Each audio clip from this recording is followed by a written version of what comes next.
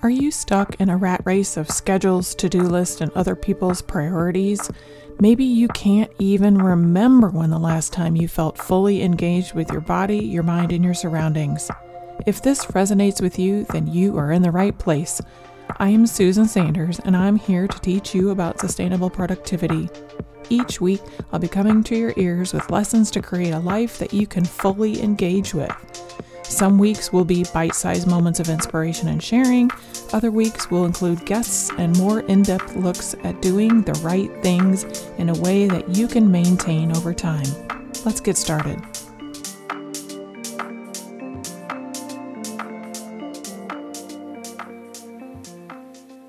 Welcome to the Sustainable Productivity Podcast. I'm your host, Susan Sanders. Today, we are talking about meditation and burnout. Before we get into that topic, let's start with this week's glimmer as usual. Just a reminder that a glimmer is the opposite of a trigger. It's something small that happens that brings you joy, contentedness, peace, or gratitude. I believe those glimmers confirm we are on the right track towards making life sustainably productive.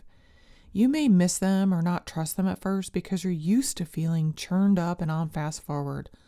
Let's cultivate these glimmers so you trust your instinct in finding small things or adjustments that create a life you don't feel like running away from. Cultivating them will help these small moments reveal themselves to you more often. Today's glimmer is hearing kids play outside. I don't know if you can hear them in the background, but if so, I'm not really sorry. It's about 9 o'clock in the morning on the day after Christmas, and it just warms my heart to hear kids being kids. It also makes me kind of wonder how I might be able to play today. These glimmers are really good reminders. On to today's topic of meditation and its role in preventing and healing from burnout. We often hear messages of rise and grind or get up and get after it, be a goal-getter.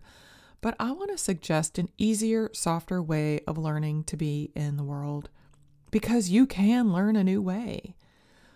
Well-being can be learned. It is not something you have or don't have. You can cultivate it in different ways, and the path we often do not choose is stillness. Why do you think that is?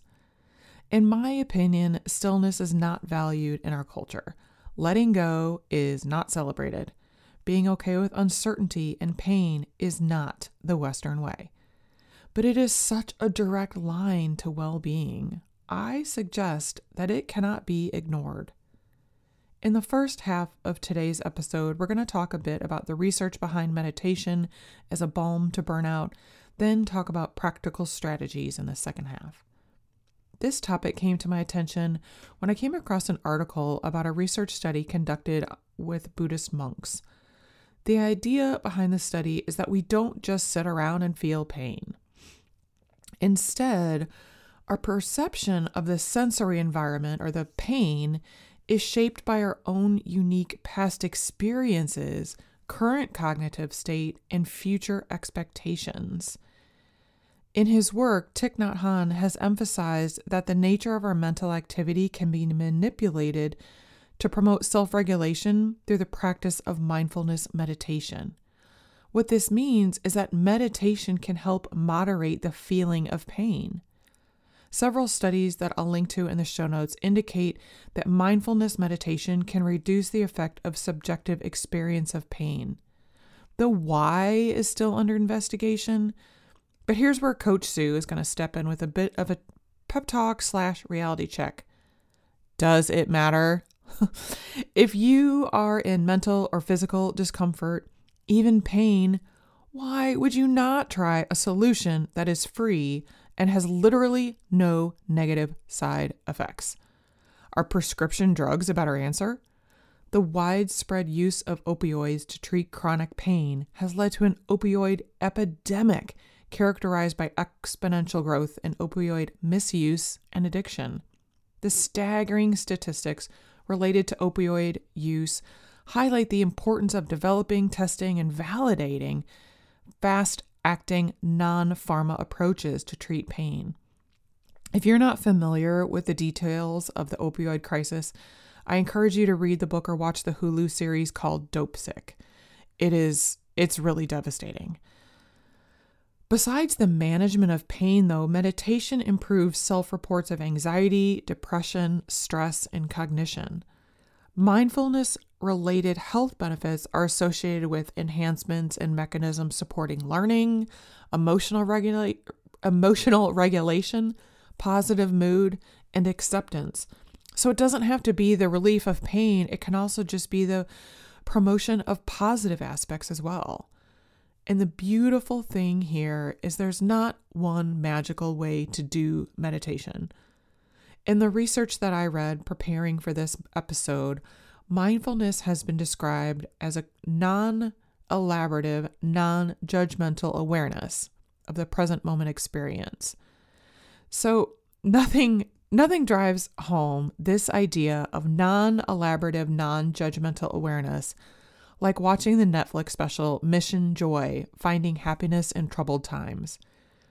It's about the friendship between Bishop Desmond Tutu and the Dalai Lama and their efforts to live with joy in the face of adversity. This show is a beautiful view into the fact that life is not all unicorns, fart, and rainbows, yet there are tools we can embrace to wear life a little looser so that we can find joy, so that we can find those glimmers that we start every episode with. We don't have to have all the answers or any answers. We don't have to have everything or anything going our way. Things can be damn hard and we can still find joy, or at least peace and contentment through getting still. If these two incredible world leaders, the Dalai Lama and Bishop Desmond Tutu, can do it through some of the suffering that they have lived through, surely I can use meditation to prepare for a busy day in corporate America, or a hard conversation with my spouse or kids, or an overwhelming day having to act like an adult in public. The first step to meditation is to let go of the need to pin down a specific explanation or definition. Meditation is agnostic. It's not tied to a certain religion, and the value is in the stillness, not in a specific technique. Some of you might find meditative benefits from doing the breathing exercises that were discussed on a previous episode. I'll link to those in today's show notes as well. But here are some ways the internet defines meditation. Thinking deeply about something. Focusing one's mind for a period of time. The act of giving your attention to only one thing, either as a religious activity or as a way of becoming calm and relaxed. To engage in mental exercise, such as concentrating on one's breathing or repetition of a mantra, for the purpose of reaching a heightened level of spiritual awareness. Or here's the Sustainable Sue definition. Get still to get uncrabby. You might have visions of lying down to meditate, and many people do meditate lying on their back, but it doesn't have to be that way. You can sit cross-legged or kneel, you can stand still, or you can walk, or you can do simple tasks like washing dishes or sweeping. Sometimes I feel like lap swimming is very meditative. The 1, 2, 3 breathe rhythm of lap swimming for me can be soothing enough to clear my mind if I let it. At the end of my yoga class, I'll lie on my back in Shavasana with the other students. But when I'm at home in my office, I sit in a chair. Sometimes I sit cross-legged, but often my creaky knees can't get there and I just sit with my feet flat on the floor. Next, consider how long and how often to meditate. You won't be surprised, there are no hard, fast rules. Richard J. Davidson is a professor of psychology and psychiatry at the University of Wisconsin-Madison, and he's conducted research that says as little as 8 minutes a day can show benefits. Of course, some people go longer. There's a fun anecdote about Gandhi saying at the start of one especially busy day, he said, "I have so much to accomplish today that I must meditate for 2 hours instead of 1. My goal is 10 minutes a day. It's an entry in my habit tracker. I enter the number of minutes spent. Some days I just want to rip my skin off after 7 or 8 minutes and quit. Other days I can go 15 or 20 minutes. And some days I just miss it altogether, but I notice when I miss it for sure. There is no equipment needed to get started. I use the timer on my phone, but some people have metronomes or gong type timers. I don't have prayer beads or special statues, but of course, if that works for you, go for it. When we come back for the break, I'm going to go through a meditation script with you for overcoming procrastination. It's just another tool in your toolbox that you can use for meditation to help prevent burnout. We'll be right back. While I know social media gets a bad rap, if it's used for good and not evil, social media can be part of a sustainably productive life. The Sustainable You Facebook community can be that hub for you. One stop for tips, inspiration, and support to help you create a life you don't need to escape. Search Facebook for Sustainable You Community or use the link in the show notes to join today. Now onto the meditation script for overcoming procrastination.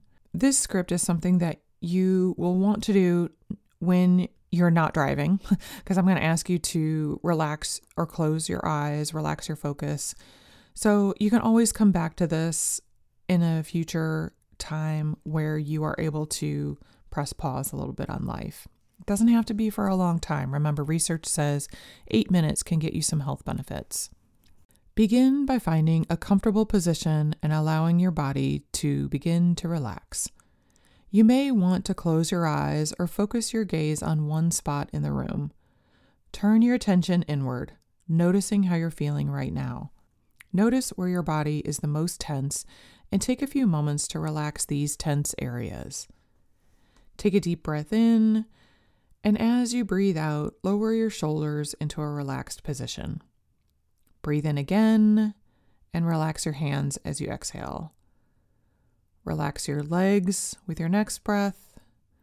Relax your jaw as you exhale again. Keep breathing slowly and calmly, letting your body relax a bit more with each breath out. Release tension each time you exhale, feeling your body sinking, relaxing, becoming loose. Now, let's talk about overcoming procrastination. The first step in overcoming procrastination is to examine the behavior. Think about some of the things you've been putting off. Now, focus on just one of these tasks and think about the reasons for your procrastination. Why have you been putting this task off? There are a number of possible reasons you have been procrastinating. Here are just a few possibilities. Perhaps you've been putting off this task because it is something you do not enjoy doing. Maybe there are other activities that you choose to do first, and the task you procrastinate is not a priority. Maybe you fear failure. Perhaps you put off even beginning the task because you want to do it perfectly.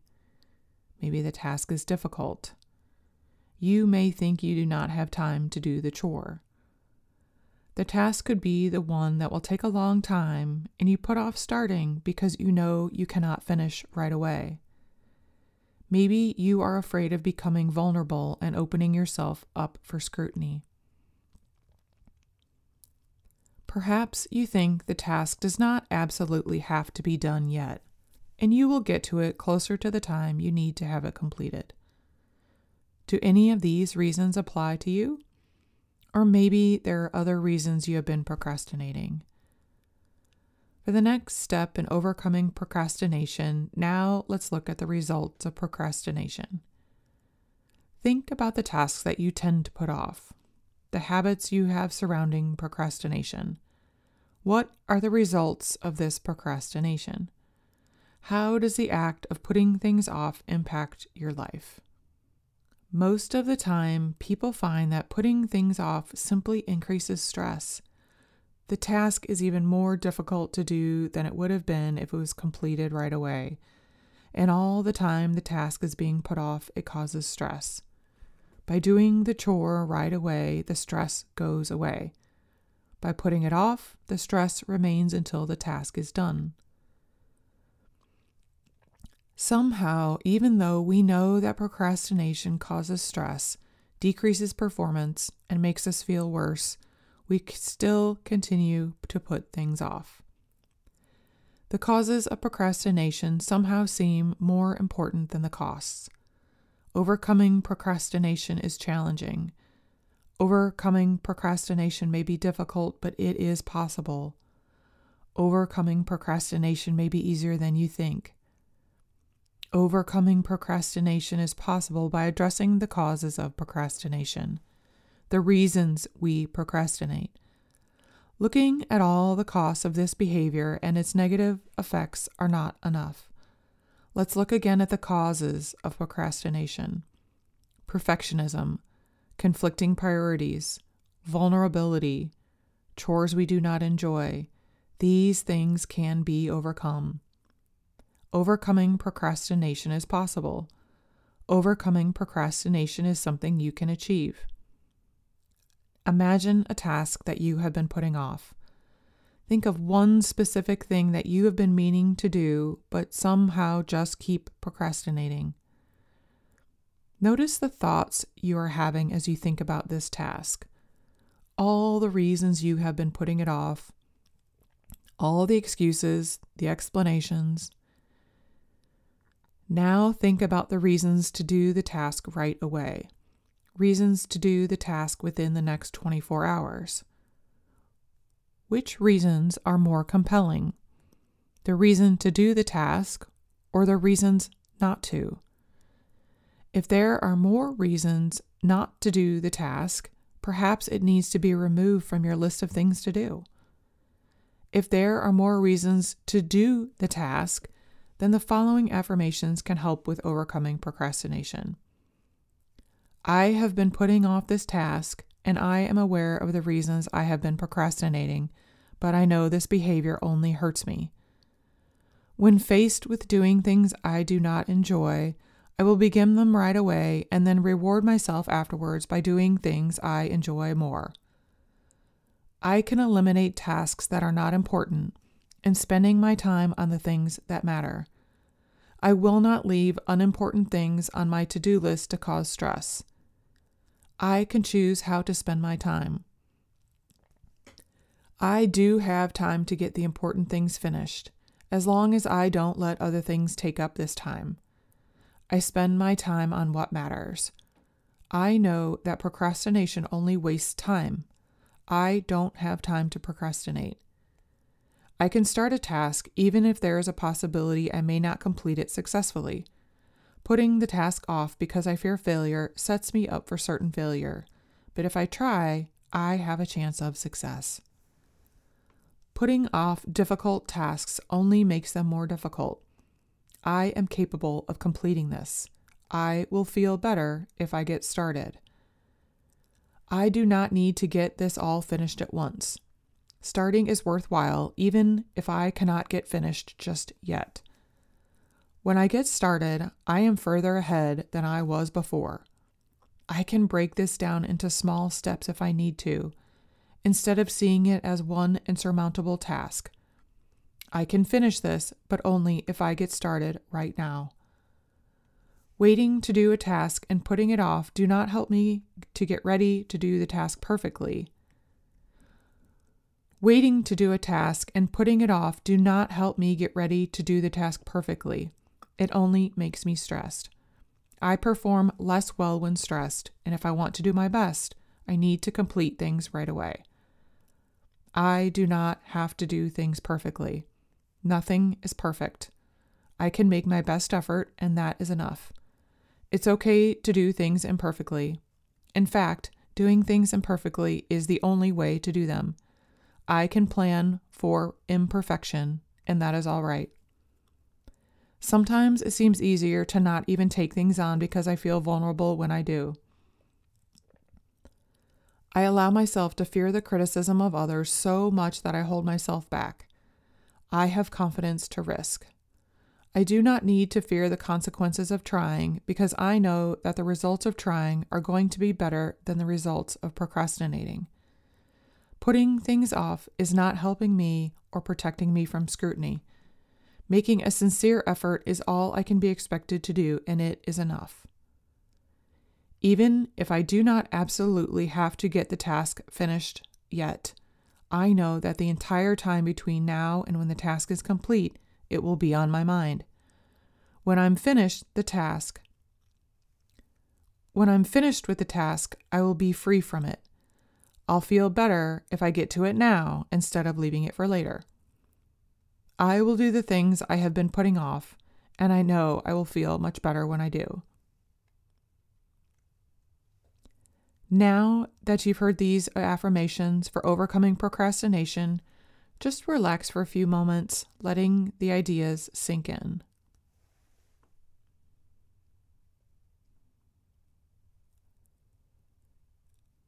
Simply rest. Simply relax. Continue to relax while I talk for a few more minutes to wrap up. Think of one thing you've been putting off.